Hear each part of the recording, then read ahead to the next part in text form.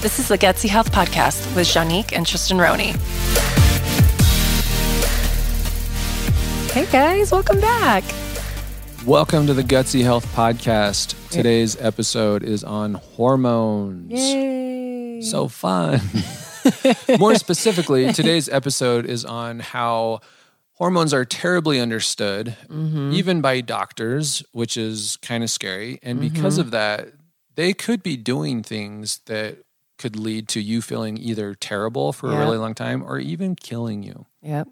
So we're going to be talking about some statistics, why our hormones are so jacked up in the first place, and why we're seeing girls as young as 9, 10, 11, 12 having weird hormonal issues. We're going to be talking about organ systems and the endocrine system and explaining to you that beautiful symphony that is just constantly under distress. And what else are we talking about? We'll talk about what you can actually do to protect your hormones and optimize your hormones, and some of the ways that we could potentially help you with that, or a kind of a healthcare person could help you with that.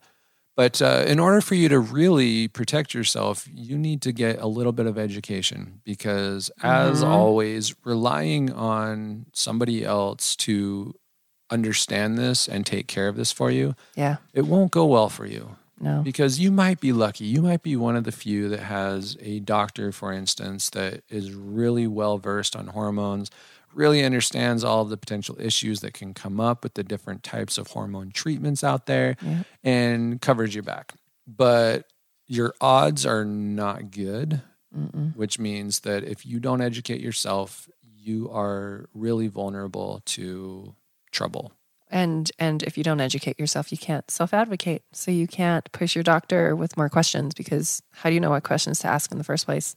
Exactly. So let's get into this. Let's listen to some of these statistics. All right. Go, babe. As always, we love to start you off with a lot of frustration and fear. So let's jump into some stats. All right. We're so fun. That's why you still listen. So keeping in mind that statistics are really difficult to get right, because it is hard to get surveys that cover the whole population. It's hard to get straight answers from people. So these numbers are subject to change, and they are also not necessarily exactly what we're going to report here. But that being said, all of the statistics we're about to talk about do come from a study. And the first one is hypothyroidism, which is low-functioning thyroid. When you have a low-functioning thyroid, you feel tired, you have no energy, no libido, you have little appetite, but you gain weight anyway. It's a pretty awful thing, right? And so many women have this. 4.6% are the officially reported numbers, and that's counting men and women as well. I'm pretty sure it's way higher than that, though. Now, our clinical experience suggests that that is a lot higher than that. We'll get to that in a minute, but I seriously think like at least 10% of women have hypothyroidism. Yeah. So that number, it did surprise me that it was that low. Now, on the other side of things, this number surprised me that it was so high, and that is something called gynecomastia, which is the development of female-like breast tissue in men, right? You've probably heard of that before. Now, this study, which was looking at a bunch of adolescent males, high school-aged boys mostly, in Ohio schools, they found that 48.5% of them had this gynecomastia. That's One terrifying. in two. And that's not just because they're overweight, right? That is like actual breast tissue developing in a way that is not normal for a male. That's crazy. So there's something weird going on there. Definitely something weird going on there. And hopefully that number was just really weird. Maybe it was some kind of weird sampling error or something going on in Ohio. But the fact is something that, in the water. Maybe. Well, we'll get to that in a second. We There very will. well could be something in the water. I meant that very seriously. To kind of piggyback off of that, since 1973, sperm count in men has decreased by almost 60%. Ooh. And that was done in 2011. So it's probably like 65% now. Yeah. That's really scary. That is scary. So, yeah. So let's talk about fertility. Now, we know that about 15% of couples report infertility, meaning that they're unable to get pregnant after, I think, a year's worth of trying.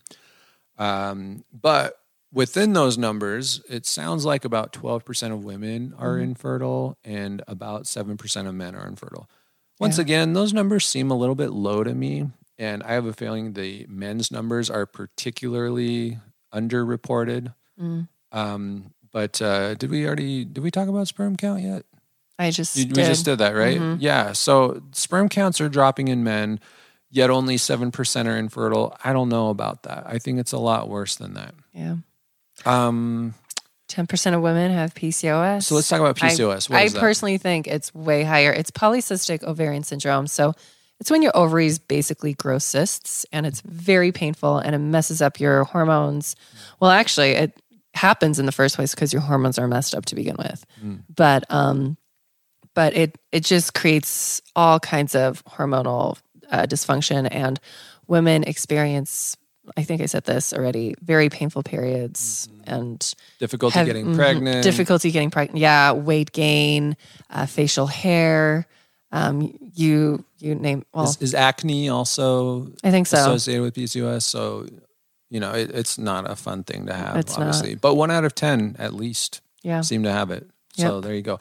On the other side of things, men, apparently up to 52% of men suffer from erectile dysfunction. That's fun. Now, we don't know whether that's every day or if that's like it's happened once in their life. I'm not sure exactly what the requirements were to qualify as having ED, but whatever that number is, that's really high. And it also is not necessarily from hormonal imbalances. There are lots of things that can lead to erectile dysfunction. But you better believe that there are some pharmaceutical companies out there that love seeing this number where it is. Makes them lots of money. They're more than happy to. What do they call it? The magic blue pill? The magic blue pill. That, yep. I mean, there's a few of them out there nowadays, but. Which one's the most known one? What is it called? Well, Cialis. Is that it? I don't know. Anyways, okay. I don't know. This isn't an erectile dysfunction podcast, guys. Sorry. I wouldn't know. Ignore our cheesy jokes. All right, moving on. So these stats, I don't feel like they really capture the full extent of the problem here. Laughing at your jokes. Sorry. I think that things are a lot worse than these stats represent. And part of that is because of what we do in the clinic, right? We see a lot of people with various issues. Not all of them seem to be directly related to hormones, yet almost every single blood work report I've looked at shows a hormone imbalance of one kind or another. Oh my gosh, yes. Whether that's thyroid or sex hormones or cortisol. Yeah. Right? There's something weird going on when it comes to hormones. What female has had a baby and then felt completely normal afterwards? Like none that I know of. Maybe like 3. Like pregnancy really throws our bodies off, and then we don't feel ourselves again, and then we get pregnant again, and then it knocks us down even further, and then we just deal, and it keeps knocking us down. I mean, really, it's like we just can't get a breath of air from this really tumultuous ocean of unbalanced hormones. So, and we've seen far fewer males reports. We just tend not to have as many men that come for treatments at the clinic. But typically, we do see low testosterone, almost without fail. Yeah, that's true. Or actually, the occasional really high testosterone because they're dealing with something like prostate cancer or that. But it's just seems so rare that somebody's got naturally balanced hormones. Super rare. Have we ever seen it? I don't think we have. Nope, we never have. Nope. But again, it's a clinic. If everything was working great, then they wouldn't feel the need to. I mean, the blood tests can be pretty expensive, so they're not going to dish out the money for it unless they feel like there's something wrong. But isn't that interesting that if you are sick, look at your hormones fast. You know what I mean? Like if that's the common denominator, other than like terrible nutrition. But we'll talk about nutrition and hormones soon. We will. But I mean, like, you're sick, you better believe there are hormones that are not working in your favor. So you need to fix those fast. Otherwise, you're going to try and heal your body, and that will be as hard as pushing a big fat boulder uphill. Yeah. Like you can't heal if your hormones are not balanced. It's not going to happen. So, okay. So let's talk about what's going on here. And what are the causes? The first one, and probably the most important one, is something called the exposome. Mm-hmm. What's the exposome, babe? The exposome, I don't know the official definition, but essentially it is the interaction between your body and the environment that your body is exposed to, right? So it's all of the things around you that go inside of you. Yep. So what are we talking about? We're talking about perfumes. We're talking about, oh my gosh. Hormone disrupting chemicals. Yes. Right? Plastics, xenoestrogens that are in plastics. Pesticides. How many of you get your house sprayed for pesticides? How many of you eat foods that have been sprayed with herbicides and pesticides? I mean, what is it, like 50% of the American diet is basically wheat and grains, and wheat and grains is just completely drenched in glyphosate. Wait, is that true? Well, I just made that up, but but it seems pretty real. We should probably look that up. Starts with our cereal, and then toast and bread and bagels, lunch sandwiches. How about our pastas for dinner? Dinner pasta. I mean, we eat a lot of this stuff. And we eat tons of grains. And most people are not paying too much attention to whether it's organic or what kinds of pesticides and things were used. And this is so important because they are all endocrine disruptors, all of them. Here's another one that might terrify you a little bit. Your nonstick pans. Oh my gosh. They are full of something called PFCs, perfluorocarbons. I don't know. That's a big word. What about your scented candles that you burn in your house? What do those have besides VOC? They have the perfumes that they have are all xenoestrogens. All right. Like they are all endocrine disruptors. Like anything that is a chemical can interact with your chemical organs. So you are basically a big fat mass of chemical reactions happening. And then when you encounter these other chemicals, these man-made chemicals, they are just going to kind of mix together. Like red water and blue water. What does red and blue make? Purple? And then now you're not blue anymore. You're purple, So I was not artistic as a kid, guys. Don't judge me. This is a health podcast, not a designer's podcast. All right. Go somewhere else if you want people that know what makes purple. Although I did say purple at the exact same time you did. So I subconsciously knew the answer. So everything's fine. In my defense, I had a terrible art teacher growing up. She shamed me a ton. So I blocked a lot of all my art classes. She didn't teach you about the primary colors and the secondary colors. Yes, she did. What a bad teacher. All right. But so basically we're swimming in a sea of chemicals that wasn't there 150 years ago. No. And to assume that it is not affecting us is extremely naive of us. Extremely. Right? We know it's affecting us, and we can see the results of that every day by how tired and sick and just awful everybody feels all the time. Yeah.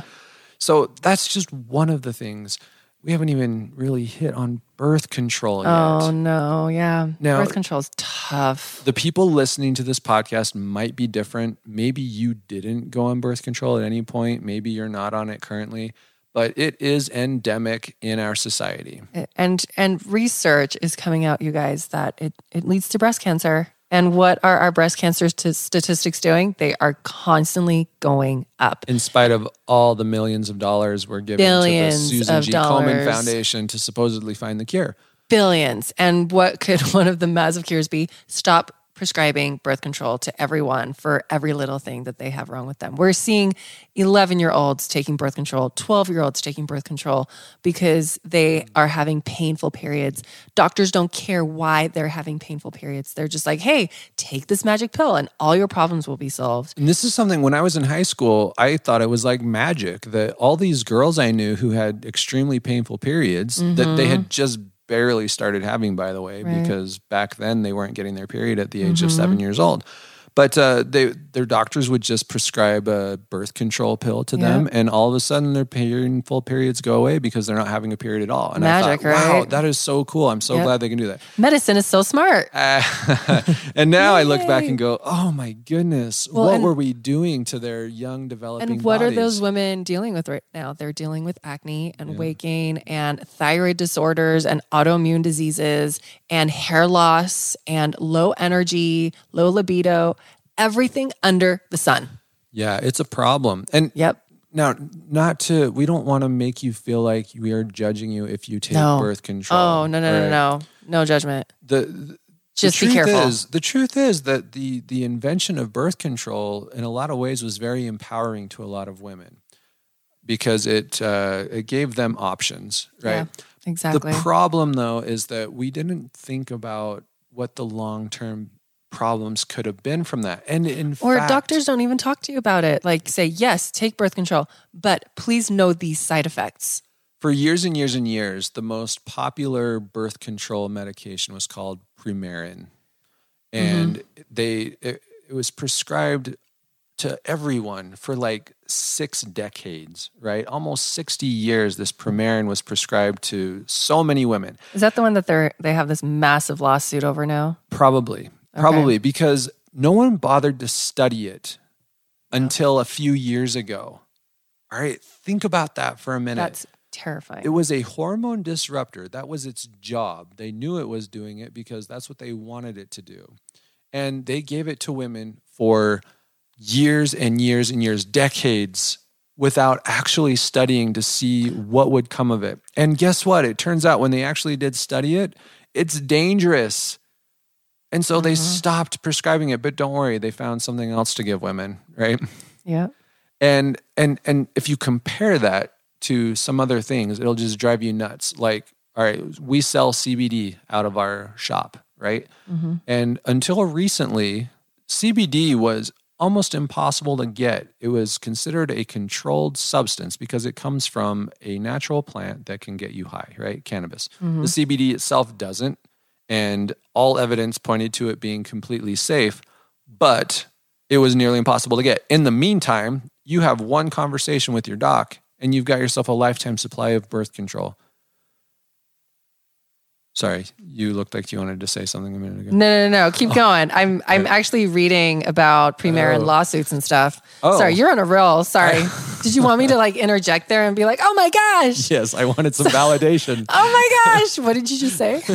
I'm sorry. I'm reading about, you guys, you need to hear this. Okay. Premarin side effect injury lawsuit. Okay.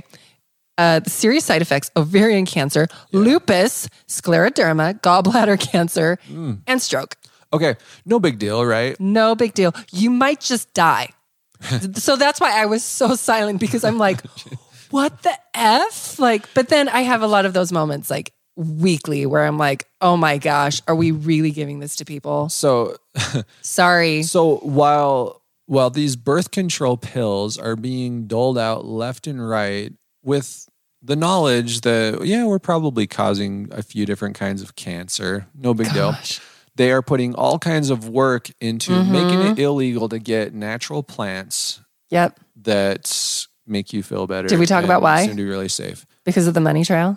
Well, no, I mean... How dare you be empowered and not take a pain medication? We have our opinions on why, and the official record would state that, well, it's a safety issue, right? My opinion is because it's all about money. I'm just going to be it's just about money and politics, guys. Right. So, it's a business, let's be honest. So ultimately, we can say that the reason the birth control was not tested more thoroughly before it was given out to everyone is because there was a lot of money to be made. And in fact, these pharmaceutical companies make billions of dollars every year off of these birth control medications. All I hear in my head is, what's his name? Dr. Evil? $1 billion from Austin wow. Powers. Yeah. So let's keep going. All right. So that's birth control. It's, if you're on birth control, we're not judging you. No. But if you are on birth control and you need you're another feeling risk. terrible, or if you plan on getting pregnant or would like to get pregnant anytime soon, it will definitely be in your best interest to talk with your Yeah. doctor about discontinuing that and looking at other options. Because Exactly. just because you stop taking it doesn't mean that suddenly your body bounces back and everything is good. It can take a long time and a lot of work for your body to get back to a place where it's able to reproduce. Yep. I kind of want to go back to the exposomes. Did I say that right? Maybe Exposome? exposome. That's Okay. how I say it. So you guys think about little babies, right? And we warm up milk in plastic bottles. And so we're leaching xenoestrogens into our babies. And then our kids eat food out of plastic bags and plastic Tupperware, obviously because Tupperware is plastic, and plastic bowls and plastic cups. And then when we're teenagers, we're drinking soda out of styrofoam cups, and it just kind of gets worse and worse and worse. When you get food to go from a restaurant and it's hot food, and they're giving you styrofoam baggies, right? Yeah. Like that stuff is not only carcinogenic, but has so many xenoestrogens in it. So we're just being bombarded. And then think of all the food that you buy from the grocery store. They're all in plastic. I mean, even your vegetables, you pull a piece of plastic and you put your vegetables in that plastic so that they can weigh it, we'll talk about solutions later, but a really easy solution is take your own fabric bags. You know what I mean? They have those netted bags, but we need to limit our exposure from these environmental toxins. Go back to glass. If it's not in glass, don't eat from it. Drink from glass cups. You want to hear something kind of really depressing? Yes. So Chipotle. Oh, no. Our chiropractor friend told us about this recently. We have to confirm this. So Chipotle, it's generally speaking an awesome company. I feel like this is a smear campaign. Well, it turns out it's really not. So they use these compostable bowls, which how cool is that? They're environmentally friendly. Yay. It turns out that these bowls are treated with toxic compounds known as forever chemicals. Oh, God, that sounds terrible. Yeah, it apparently is terrible, and they're carcinogenic. So they've got a whole bunch of what are called PFAs, right? I'm gonna butcher this so bad. Perfluoroalkyl chemicals or polyfluoroalkyl chemicals, right? And these are known carcinogens. So you can't even trust Chipotle anymore. That makes me so sad. I'm sorry. Take your own bowls and make sure they're glass. Really, or stainless steel or something. But then think about this. They have these chemicals in it and it's oh, well, it's fine. I'll eat fast. But no, you're dumping hot food in there and you add heat to chemicals and you have these sped up reactions, guys. It is hard to not do this. So I mean, just look from, like I said, your babies drinking, they warm up milk in plastic bottles now and microwaves. Oh my gosh, don't get me started. But it's we didn't even have a chance. That 11-year-old had no chance of having a proper hormonal or functioning hormone system because it has been so disrupted multiple times a day for days, for years. So anyways, yep, that's it. And that's all I have to say. And so moving away from the exposome and the birth control, there's another really, really big problem that stress. messes up our hormones. Sorry. Stole my thunder. I did. It's stress. It's stress, you guys. I do that a lot. And stress is so problematic in so many ways. We probably hit on this almost every episode because everything out there that's bad, stress makes it worse. Everything out there that's good, stress ruins it. So in this case, stress is particularly problematic because it causes, especially chronic stress. I'm not saying you can never be stressed, but when you are constantly stressed and stressed out, your cortisol levels skyrocket through the roof until your adrenals completely tank. And then you have no cortisol, which means that you're incapable of really responding to the stress that is filling up your life. And we're going to talk about adrenals and cortisol and all of that in a few minutes so that you guys kind of get a hormone balancing 101 class from us. So stay tuned. Yeah. Stress also taxes your thyroid, which can lead to hypothyroidism. Yeah. Stress can also mess up your gut bacteria, which in turn can cause autoimmune issues, which in turn can destroy your thyroid. Exactly. So So stress is not our friend. I mean, we can talk for hours and hours about how terrible it is. You know it's terrible. Stress, sleeplessness. I mean, it's so important to start addressing that. And I say that as we record this really close to midnight and I know. no bedtime in sight for us. We're hypocrites, but at least we can acknowledge that we need to work on it. At least we eat well. We have that going for us. So we're definitely not perfect. Right. So we've got these 3 big factors. They're not the only factors, but they are really important. That exposome, all those chemicals that we're living in. I think exposome sounds better. Exposome, that sounds like a conference. I know, exactly. We're going to go to the chemical conference and see who wants exposome. to ruin our hormones this week. Okay, and then stress. So let's talk about why this is not being fixed in the medical world. This should be their area of expertise. This should be something that they're able to fix, right? But they aren't. And there are a few really big reasons for that. One of them is that a lot of times the doctors will just ignore hormone issues. Yeah. If they see that your sex hormones are a bit low or that your thyroid's a bit off, they may not do anything about it. Until you're like full blown autoimmune. They will wait until your TSH has completely disappeared, which means that your thyroid is essentially either blowing up or has stopped working altogether. And then they're like, oh, whoops. Or they won't even say whoops. They'll say, okay, now it's time for us to do something. Right. And they didn't say anything when they saw the trend going in the wrong direction. So let's talk about that trend for a second. Let's talk about how lab work works. So when they pull, for one, they only check like one hormone when there are like hundreds. Yeah. And that's frustrating. Yeah. But when they draw your blood, they measure it within normal ranges. And you guys, normal ranges are based on unhealthy populations. So you are normal within an unhealthy population.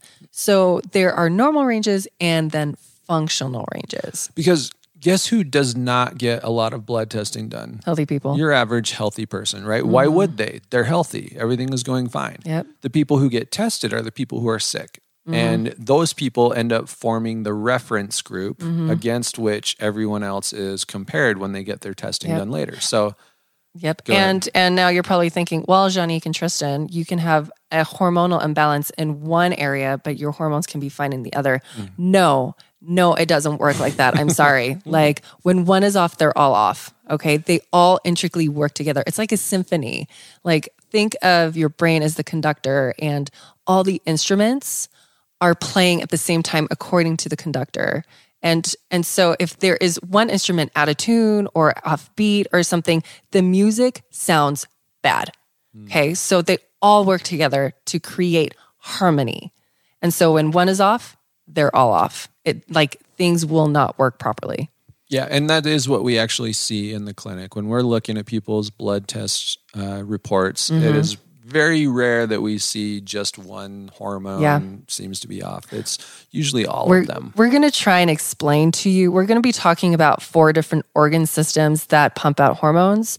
And we're going to try and explain to you how intricate they are. And when one is off, how the others are thrown off too. We're going to get a little technical. So you might not want it to have us on double speed during that time. Just a warning. You might be really smart. It's totally up to you. Yeah. So yeah, a lot of doctors are just not going to do much at all, if anything at all, when they see those numbers are off. They'll wait until it's really bad. Or what happens so often, especially to women, is they see that the woman feels terrible, right? And that she seems to be depressed and she has no energy, blah, blah, blah. They see that those hormones are out of balance and they still say, you know what? I think you need an SSRI. You seem to be depressed, so I'm going to give you an antidepressant and a little Wellbutrin. That should take care of you. A little Prozac, everything will be great. I'm just going to gaslight you right now in your experience and tell you it's all in your head. And to be fair to the doctors, I don't think that they really believe all women are just crazy and they need these medications. They want to be helpful. And they don't understand hormones very well, not to mention it's a lot of work to fix hormones. So the SSRI is just easier. But they want to be helpful within 2 to 12 minutes. So that seems like they're limited. A really fast Band-Aid versus actually having to think out this process for you. Right. And so there are a ton of women I'm and really men cynical for that matter. in the middle of the night. I'm sorry, guys. Oh my gosh. I'm going to put my happy hat on now and be like, yay, doctors. We'll get to the hopeful part. We will really soon here. There is zero hope. So Just kidding. there are a ton of women out there who are on antidepressants. There are a lot of men for that matter who are on antidepressants when what's really going on is that they've got these terrible hormone imbalances that are not actually being addressed. And for that matter, those antidepressants tend not to work very well for a lot of people, probably because these underlying issues are not being addressed. One more problem that tends to come up in the medical world, and this tends to be an overcorrection on the other side. You have a doctor who says, yeah, these hormones are off. We need to do something about it. And then they give you hormone replacement therapy, right? And that could even be synthetic hormones, which heaven forbid we still use that anymore, but we do. And so these women are placed on these replacement hormones. Typically, it's menopausal women. And it sounds a lot like birth control to me. It's pretty similar, and because what we're doing is we're messing with the body's natural rhythms. And then, of course, the body doesn't know what natural is anymore, and it just throws everything off balance. And these hormone replacement therapies tend to lead to cancer. So it's not a great thing to do, but it tends to happen way too often in the medical world. So should we start like teaching people? Let's talk about what needs to be done that is not done nearly enough. Yeah. Okay. We need to address the lifestyle foundations Yes. that lead to these hormone imbalances. Right. Because, for the past 50, 60 years, what has been so shamed in society is fat, cholesterol especially. And a lot of our hormones, especially our sex hormones, are cholesterol. And so we need tons of it. So when we have people in our clinic that have sex hormone imbalances, we're like, what's your fat intake like? We want you to eat more tallow. We want you to eat more ghee. We want you to eat more animal, fatty animal, you know. And so, coconut oil, avocado oil, there's a lot of really good fats out there. Yep. And they can make a huge difference. And we're not getting enough because we've been led to believe that fats are evil for decades and decades. Yep. So that needs to change. But but let's talk about the four. Okay, so I call it the fourfecta, not the trifecta, because it's like a chair, with four legs, and these four hormone organs and systems have to be working in order for this chair to not fall over. And so those four legs are the thyroid, the adrenals, your sex hormones, and your pancreas. And people are like, what does the pancreas have to do with anything? It has everything to do with everything, guys. Whoa. So we're going to talk about that in a little bit. What should we hit first? Let's start towards the top. We'll say the thyroid. Thyroid. How does that sound? Great. Do you want to get started? So the thyroid is a really important organ, a gland that produces thyroid hormone. Yep. And do we want to talk about the specific hormones that go into it? I mean, we will as we go along, but what the thyroid does is it regulates energy metabolism, heart rate. What else does it regulate? It's important in, almost everything we do. Yeah, when your thyroid's not functioning properly, you have zero energy, none. You can't function, you can't think, you can't move. You are exhausted constantly. You just got out of bed and you're ready to go back to bed. So your body is just not producing energy, period. Now, the opposite happens when you have hyperthyroid, where you have way too much energy. You're manic. Your resting heart rate can be 140 beats a minute when it's normally supposed to be 60 to 70. So there's a lot of things that it also controls heart rate and all of that jazz. So your hunger even can be affected by it because it affects your metabolism. And weight gain. So a lot of women with hypothyroid issues, they say, I'm on a diet. I'm counting my macros. Don't get me started on macros, people. But they're like, my macros are immaculate and I'm still gaining weight like crazy. And that's normally a thyroid dysfunction issue or a sex hormone issue or just an insulin resistance today, issue. I spoke with a woman who she's doing intermittent fasting. She's up to 20 hours a day of fasting. So she's only eating during a 4-hour window. And she's probably only getting about 1,000 calories, maybe 1,200 calories. She's still putting on weight. Not losing a pound. Yeah. Right. And she's like, what's going on here? So what I told her was, look at your hormones. You've got to start with your hormones and your stress levels, because I'm guessing that all that extra stress the fasting is putting on your body is just making things worse for you. Exactly.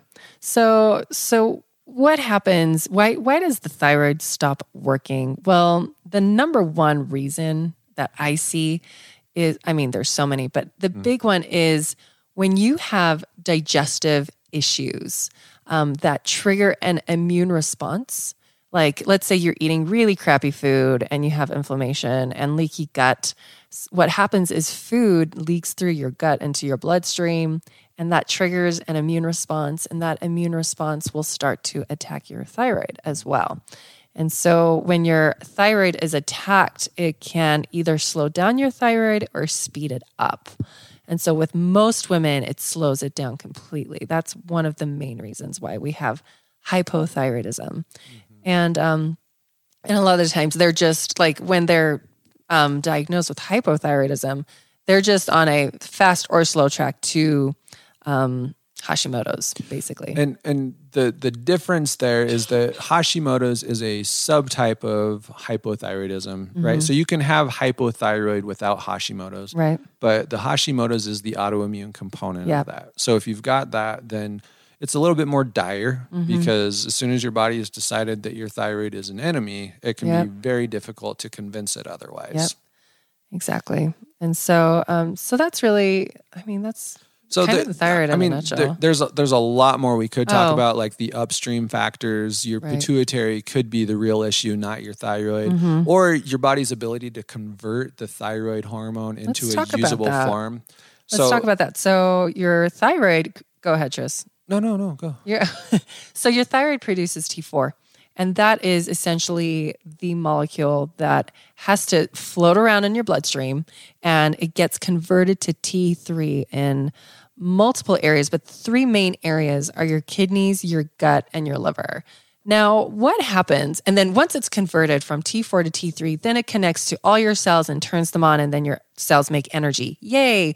But what happens when your gut and your liver and your kidneys are not working properly?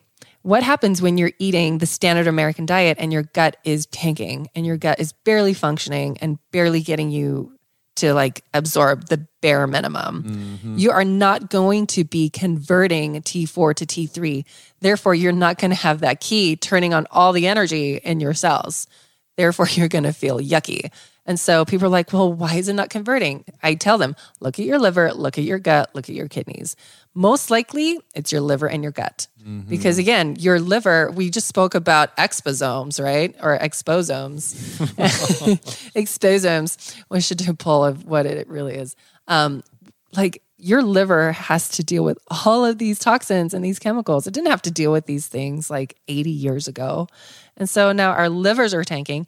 But our livers are tanking too because of another reason. And that reason is our overabundance of sugar intake.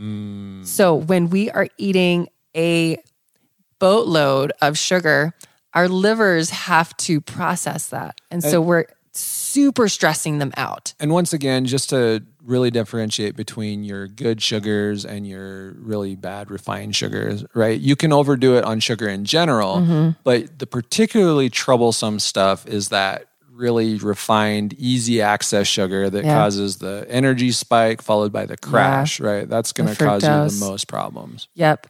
So now you have all this T4 being produced by your thyroid. And it goes to the liver and it's like, hey, can you convert me? And your liver's like, shut up. I'm busy converting fructose into something that is mildly usable by the body. Like, wait your turn. And hormones, being the sweet little compounds that they are, they're like, okay. And then they don't do anything. Sweet little compounds. Like, no, really. Like they're that middle child that takes up no space. And yet they're really, really sweet and important, and we want them to take up more space.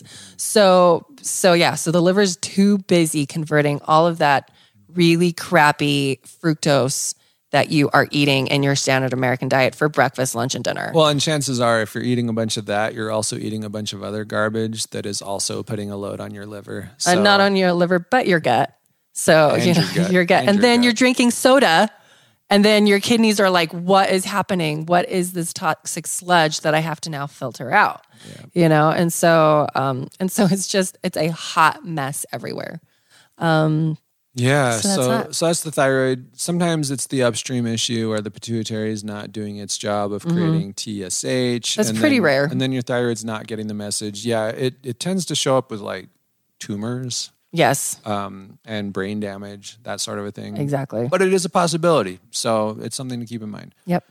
Let's move on to sex hormones. So we'll probably have to talk about sex hormones and the adrenals together. Okay. Yeah, we can get do started that on sex hormones. Which way how do you want to start this? Well, so I don't want to get too complex with it. I want to keep it really simple, right? We've got the androgens, we've got the estrogens. So basically testosterone and estrogen, right? And either one of those can get imbalanced and does tend to get imbalanced, but also men and women need a certain amount of both, right? It's really common for people to think, oh, well, testosterone is men, estrogen is women, so that's all we have to worry about. Yep. But women can have low testosterone syndrome. Right. And when they do, they feel terrible, just like everything else we've described low here energy, today. brain fog. It actually sounds a lot like thyroid disorder. And a lot of times when people come to us with symptoms, I'll wrongly accuse them of a thyroid disease or thyroid issue, and then we do their blood work. And I'm like, oh, I'm sorry, you have adrenal fatigue, which is why you are creating no sex hormones, which is why you have no energy for anything. Yep, and that's why testing can be extremely helpful because all of these different issues, especially when it comes to hormones, they tend to look the same. Yep. And they also look really similar to depression, by the way, which is a whole other ballpark of things, and which is why so many people, especially women, get diagnosed with depression when they actually have hormone imbalances. So testing a lot of times can be the key to actually having success with turning these things around. Yeah. But that's kind of how the sex hormones work. But it gets even more complicated when we bring the adrenals into it because the adrenals are responsible for producing a couple of important hormones. Super important. One of them being DHEA or DHEA sulfate. So most people, when I say DHEA, they're like, oh, I take a fish oil. Yeah. No, guys, we're not talking about DHA. That's an oil. We're talking about DHEA, which is a precursor to a hormone. Okay, so completely different. Yes. So don't start taking fish oils thinking that you're going to start feeling like a million times better. It's not going to do that. You can take a good fish oil. That'll be fine. It'll probably help you in other ways. Yes. But it's not going to address your hormonal imbalances. Your adrenal problems, right? So your adrenals create DHEA, which is a precursor to like all of your sex hormones. And so when your adrenals also produce something else, which is cortisol. Okay. So when you are stressed out, your body, your adrenals is going to, prioritize. It's going to prioritize cortisol production. Now, when the adrenals create cortisol, guess what it does to create more cortisol? It hijacks your progesterone. So it takes your progesterone and it converts it into cortisol. So there isn't enough food on this boat for everyone. So it kind of has to pick and choose. It's going to say, are we in stress response? Awesome. We're not going to deal with sex hormones right now. Yep. And guess what, America? We are all in stress response all the damn time. Now, if you think about that from an evolutionary perspective, it makes a lot of sense, right? While reproduction was extremely important for passing on the genes to the next generation, it wouldn't work very well if there was a really stressful scenario happening around the clan, so to speak. So it's going to be the first thing to go when the systems are imbalanced. Exactly. And that's still what happens today, except that we live in a society that has this artificially high level of stress all the time. All the time. No wonder so many people have trouble getting pregnant when they want to. Exactly. Right. Yep. And so we are now not making sex hormones anymore because we are stressed out and we are eating really bad fats and not the good fats that help us make all these hormones. And rather than addressing those underlying issues, what our tendency to do in our society is, well, let's just replace those hormones. So we're going to pump you full of all these hormones that can help you get pregnant. And it works about, what is it, 30% of the time? I have no idea. That might be just in vitro. But what blows my mind, sorry, I just cut you in the middle of what you're saying, but like, again, I know, I'm sorry, geez. What blows my mind is doctors are more than happy to prescribe these estrogen creams, like when you're not creating sex hormone, it's like, well, let's just slap a bunch of estrogen cream on you. And we have no idea how your body's absorbing that or how much it's absorbing of that. Why do we not go to the hormone that creates all the sex hormones in the first place and let your body decide how much it wants to convert into estrogen? Why are doctors not suggesting DHEA to their clients? Yeah, I mean, I'm sure they have their reasons. Like DHEA is not the only factor, right, that matters for it. It can get really complex, but it is a lot simpler than what they try to do. And kind of going back to this pregnancy example, so your body is really stressed out and has decided that it is not in a place where it's ready to reproduce. Yeah. So we force it through with all of these artificial, or I should say exogenous hormones. And let's say that you are one of the 30% or however many that are able to get pregnant instead. What is that going to do to your body? Because there was a reason your body decided to cut that off in the first place. Right. And now you've gone ahead and said, well, we're doing it anyway. That's like forcing your car to run without oil, right? That's going to cause you a problem down the line. Right. And that's exactly what we see is that, yes, these women are able to get pregnant and they're able to have children, which is awesome. But then there are problems that show up down the line and their bodies take a huge toll as a result of it. And a lot of times their children's bodies as well, because they are being developed in this environment that is already struggling for resources. Right. So it's not a great scenario. No. But luckily, it is something that we can deal with. And like Janique was saying, sometimes as a kind of a temporary crutch, just taking some DHEA can make a world of difference for people. Oh my gosh. But we are not actually recommending that you go out to your nearest health food store and buy some DHEA. You have to be really careful with it. You can't take it for longer than 2 months. Because then your body overcorrects and makes way too much testosterone. And so, you're getting all this energy and the brain fog is gone. But then you start getting, if you take too much, then you start getting aggressive and start growing hair, start getting acne. And so it's really important that we really do encourage people to do blood work before doing DHEA. We know that's not realistic. So what I tell people is just try it for a month and see how you do. And if you don't notice anything, just go off of it again. But this isn't like take it year round, guys. Please understand that. And be really, really careful with it. Some people are just extremely sensitive to it. They take one dose and all of a sudden they've got acne exploding through their face. And that could just be a bad batch too. Maybe. But that's the thing is that's why you have to be careful with it because you really don't know how your body's going to react. So personally, I would recommend that whatever you do, you consult with somebody first and make sure that you're being safe with it. Right. Don't just rush out there and start taking a bunch of hormones because these hormones, all hormones, have multiple functions in your body. They're not single function little molecules floating around in there. Right. They create these cascade effects that can have a negative or a positive impact on dozens, if not hundreds of different functions in your body. So you want to take them very seriously, treat them with respect, and don't just go slamming them into your body hoping that it'll help you become Superman or Superwoman. Right. Which does tend to happen quite a bit. So we talked about cortisol. We talked about, pancreas. Oh, yeah. Let's talk about the pancreas and let's talk about sex hormones for a second. So, more sex hormones? Yeah, because we're not fully done there. Women, when you have PCOS, what is it that your doctor prescribes you? I don't know. Metformin. Oh, yeah. right? which is kind of cool, actually. Well, because they give that to. So, Tristan, tell us what metformin is.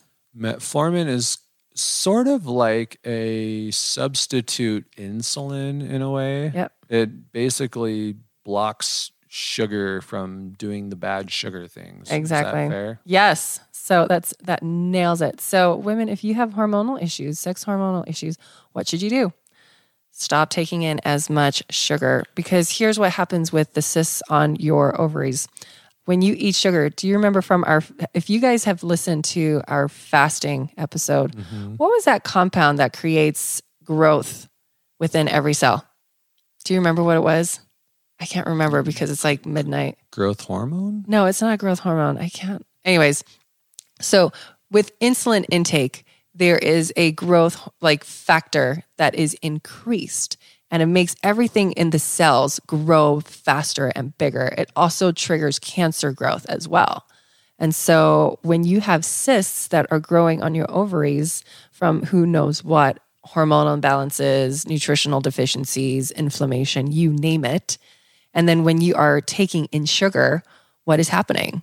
You're increasing your insulin, you are increasing that growth hormone, and that increases growth within every cell, even the cysts. And so cysts grow bigger. So what do? They give you metformin so that it breaks that insulin, and then the cysts can either stop growing or get smaller.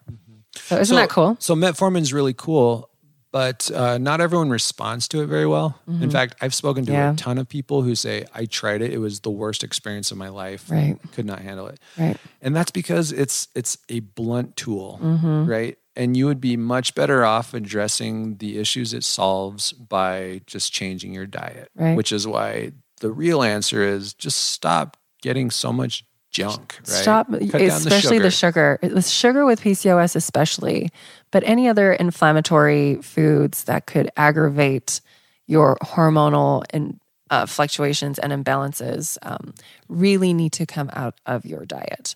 Yep. And your lifestyle. And that goes for going crazy on the fruit as well, I imagine. Unfortunately, yeah. So you unfortunately, you can't cut out sugar and then become a fruitarian. I'm sorry, medical medium lovers. I'm sorry, but there's just no space in this realm right now for fruit. If you're dealing with PCOS, we need to look closer to something that is similar to keto, actually. High fat, high protein, high veggies. Or paleo. There's space for Some a berries. variety of foods. Yeah, exactly. And it's going to be a matter of your individual body and what it needs, which is always the answer. Exactly. But anyone who starts to preach extremism in one form or the other is probably not on your side. So that's how the pancreas and sex hormones are linked. That's how your adrenals and your sex hormones are linked. Also, with your adrenals and your pancreas, your adrenals will produce norepinephrine and epinephrine. Also known as adrenaline and noradrenaline for the Americans. And what that does is it actually breaks down, it pulls out your glycogen stores and spikes your blood sugar. So when you are stressed, your cortisol actually does that too. So norepinephrine, epinephrine, and cortisol, they raise your blood pressure and then they flood your bloodstream with sugar. And so when your bloodstream has sugar in it and it's not in the cells being kept contained, it's creating inflammation. But your body does that when you're stressed because let's say back in the day, you're running from a lion. You need high blood pressure and you need sugar to feed your cells so you can run away from that lion. But now we're not running from lions. We're sitting in front of TVs or our cell phones on Facebook, right? And we're getting stressed to death because of Facebook, because we're arguing about whatever politician said what. Exactly. And so now we have all this blood sugar in our system. It's creating inflammation. We have cortisol and norepinephrine that is raising our blood pressure. And so it's just this massive train wreck because now we have elevated blood sugar, which is destroying the PCOS, right? So do you see how the three are linked? See, so now we have all this blood sugar and it's just increasing all this growth factor within all our cells, including those cysts. So it's just not good, guys. So stress and sugar intake. And when we are stressed, it's almost like we have sugar intake. Yeah. So easy, right? So easy. And so easy. Just so don't stress. That kind of brings us to what do you do? Now, we'll talk about what we do in the clinic. And what we do in the clinic is pretty straightforward. We want to fix the foundation, right? We want to address... Are we done talking about hormones? Oh, are you... No, we didn't fully talk about the pancreas though. It didn't. Oh, you have more on the pancreas? Oh my gosh, I totally do. All right, we'll dive in. I'm sorry, guys. And I feel like I'm just like kind of taking over right now. You guys, everyone's heard of insulin resistance, right? Like when we eat way too much sugar. I know I'm back on the sugar train. When we eat way too much sugar, our pancreas produces insulin. But because in our society we eat way too much sugar, and I loved how a doctor explained this. He says our cells become resistant to it. It's almost like someone is yelling at you and you're blocking your ears because it's just too noisy. And so what our cells do is they block that insulin. So you eat a ton of sugar and then you create a ton of insulin to deal with that sugar, and your cells are saying, nope, we're not going to utilize all of you. It's just too much, too loud, too often. And so everything starts to malfunction. And so when you have this insulin resistance, you have inflammation, you have weight gain, you have hormonal disruption, you have achy joints, you have brain fog. Everything kind of, it's almost like a backflow, like a dam is going to overflow soon. And so that's how the pancreas is, is a very overworked organ. No question. So, okay, we're done. We're done talking about all the dysfunctions. Okay. Or the big ones, I guess. All right. So let's now go into what we do in the clinic for people that come in with hormone imbalances, right? So it's really straightforward for us, at least. We start with fixing the foundation, which is looking at your diet, looking at your nutrition, and taking care of the problems that we see, which like Jeannick's been talking about through this whole episode, it's cutting back on that sugar, especially the refined junk, and replacing it with really healthy foods, complex carbohydrates, i.e. vegetables, and good fats, whether that be from animal sources or from plant sources. But the important thing being that they are good fats that your body can use to produce hormones. Right. And also to help protect you against high levels of stress. Yep. And that's the foundation. But we also try to focus a lot on stress because stress seems to be one of the major factors that causes things to get thrown out of balance. Yep. So we want to manage the stress. We want to manage the diet. And then lifestyle is also an important factor. We talked about that exposome of all these chemicals that we're swimming in. We want to work those in our favor, which means cutting down on as many of the unnecessary and terrible chemicals as we can from the lifestyle. And yes, that can be taken too far, right? There are people who worry so much about these environmental contaminants that they essentially live in a bubble and wear a tinfoil hat because they don't feel safe around anything. And we don't want that for you. We don't want you to be so paranoid that you can't enjoy anything and you're constantly freaking out about the chemicals you're being exposed to. Right. But we do want you to be aware that all of these chemicals you're exposed to do have an effect, and you need to do what you can to manage that, right? Within reason. Yep. And that doesn't mean throw out everything right away and go buy all new chemical-free stuff. But it does mean starting now to take baby steps and work yourself in that direction. Yeah. Right? Yep. And so once we've kind of covered all of those bases and we've started rebuilding the foundation, especially addressing the gut issues, then we will consider on a temporary basis using some kind of hormones as a stopgap measure. Right? Now, we don't prescribe, so we're not going to be prescribing hormones of any kind, whether that's identical or bioidentical, other than the ones that are already available over the counter, which is primarily going to be DHEA, right? Yep. And we always do that on a very temporary basis. And we always do that with an eye towards watching carefully to make sure that we don't overcorrect there. Right. And making sure that it's short term. Even if it's working really well, it has to be short term. Otherwise, your body could just decide that it doesn't need to make it anymore. Yeah. It's getting plenty through these supplements, right? Yep. And then that organ gets lazy. Yep. And then just stops making it. And then we're no better than all of the bioidentical hormone replacement people out there that are just messing with the body while they try to get the numbers where they like them. Yep. So that's what we do. But our goal is always independence in the end. We want your lifestyle to be creating what your body needs. Exactly. And that means that all we really have to do is give it the materials and then give it enough time so that it can heal. Yep. And it does take time. Especially if you've been on birth control for years and years, you can't just expect that you can get off of it and a few months later, everything's going to be fine. It could take you years before your body really figures this out. All right. That's true. So that's what we do. But let's say that you, for instance, can't come to the clinic, and for you right now, consulting with an expert is just not an option when it comes to your hormones. Is there anything that you can do? And the answer to that is yes, absolutely. There's a question of how far it's going to take you, but there are two extremely important things that you should be doing regardless of whether you have hormone imbalances. Is one of those things nutrition?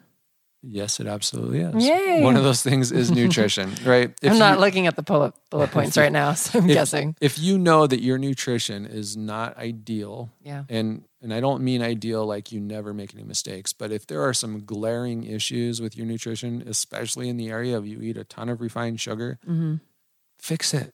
Fix it. Especially if you've got symptoms of hormone issues, right? If you've got low energy, if you feel terrible and you have no libido all the time, then start with your diet. Cut out those refined sugars, get some good fats in there, and get a nice balanced plant-based diet. Yes, right? guys.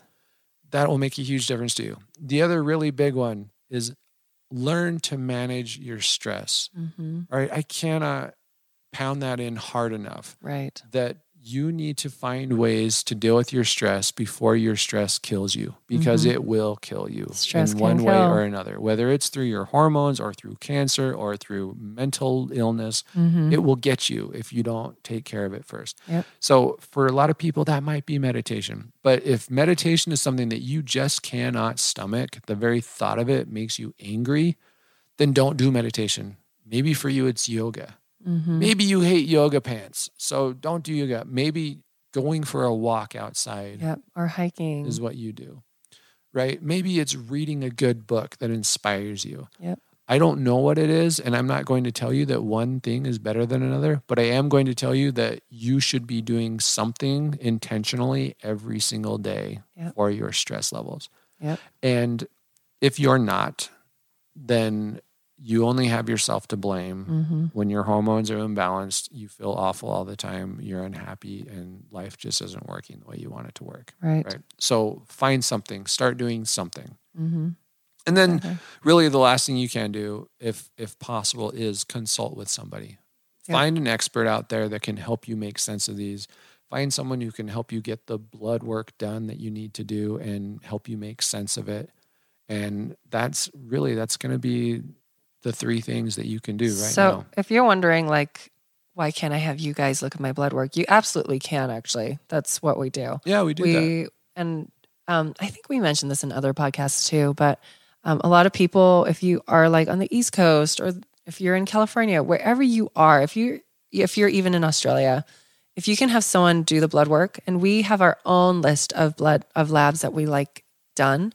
So if you can get that ordered through your doctor or insurance, or even if you can't talk to us, but we review your blood work with you. We take in your numbers, we put them in our nifty little computer, and it creates our own little numbers and algorithms and stuff. And we do a massive report. It typically takes like an hour.